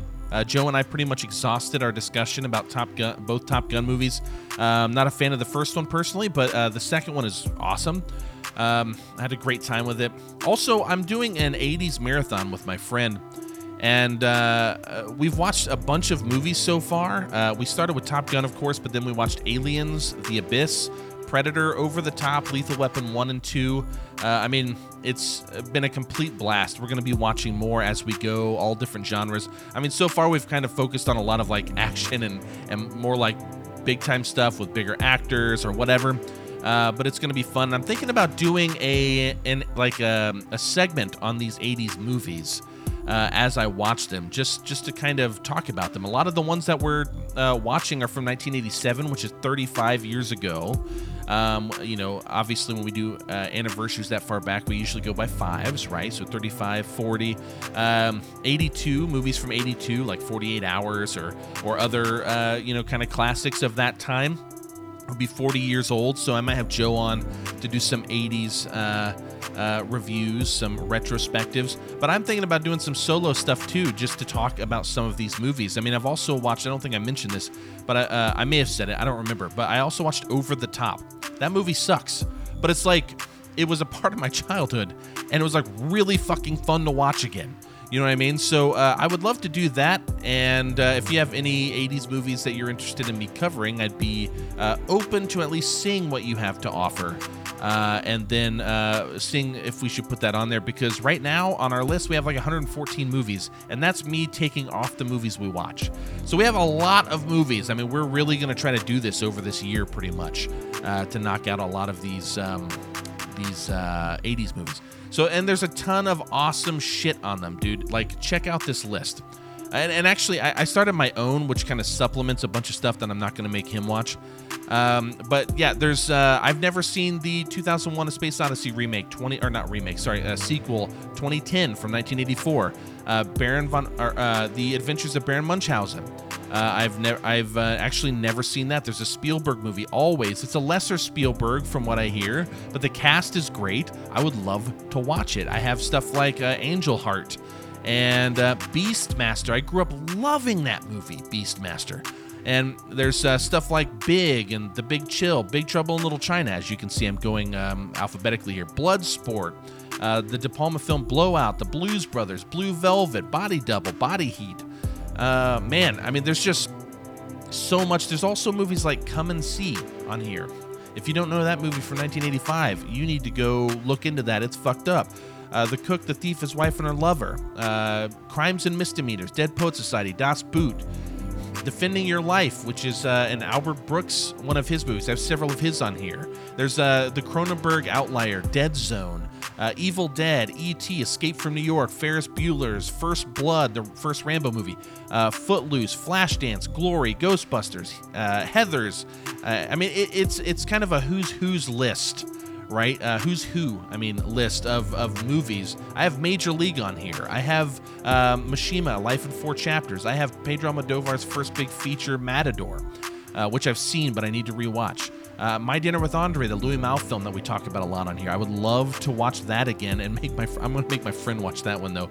It's like 90 minutes of talking, and it's the fucking greatest.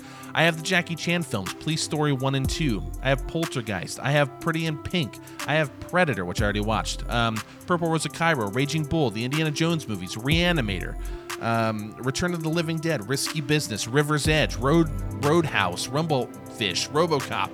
I mean, there's just so much shit on here. Something Wild, 16 Candles, Stardust Memories, Starman, Tango and Cash, which I used to watch all the time. My mom used to love that movie because she had a huge crush on Kurt Russell. And so I would watch that with her. But then there's Terms of Endearment and Terminator, Talk Radio, Streets of Fire, They Live, Thief, The Thin Blue Line, The Thing, Tie Me Up, Tie Me Down, Time Bandits, To Live and Die in L.A., Tootsie. Dude, there are just... It just never ends. Like, I just keep looking at this, and it's like I'm so hyped to break into this. So my point is, I'm just going to start watching shit. And if you want to know what's going on with what I'm watching, please go check out Letterboxd. You'll find me, Austin Glidden. You can look at my diary, as they call it, which will tell you what I'm watching, when I watch it, what I rate it, the whole deal. And you can kind of follow along if you want, because I don't know what we're going to watch. Like, the thing that my buddy and I have planned is that I'm picking one and he's picking one, right? So something to keep in mind. But I've gone too long. I've rambled long enough. So I'm out of here. Thank you guys so much for listening. Thank you guys for being patient with my rambling. Please take care. I love you guys. Good night. Good luck. Take it easy.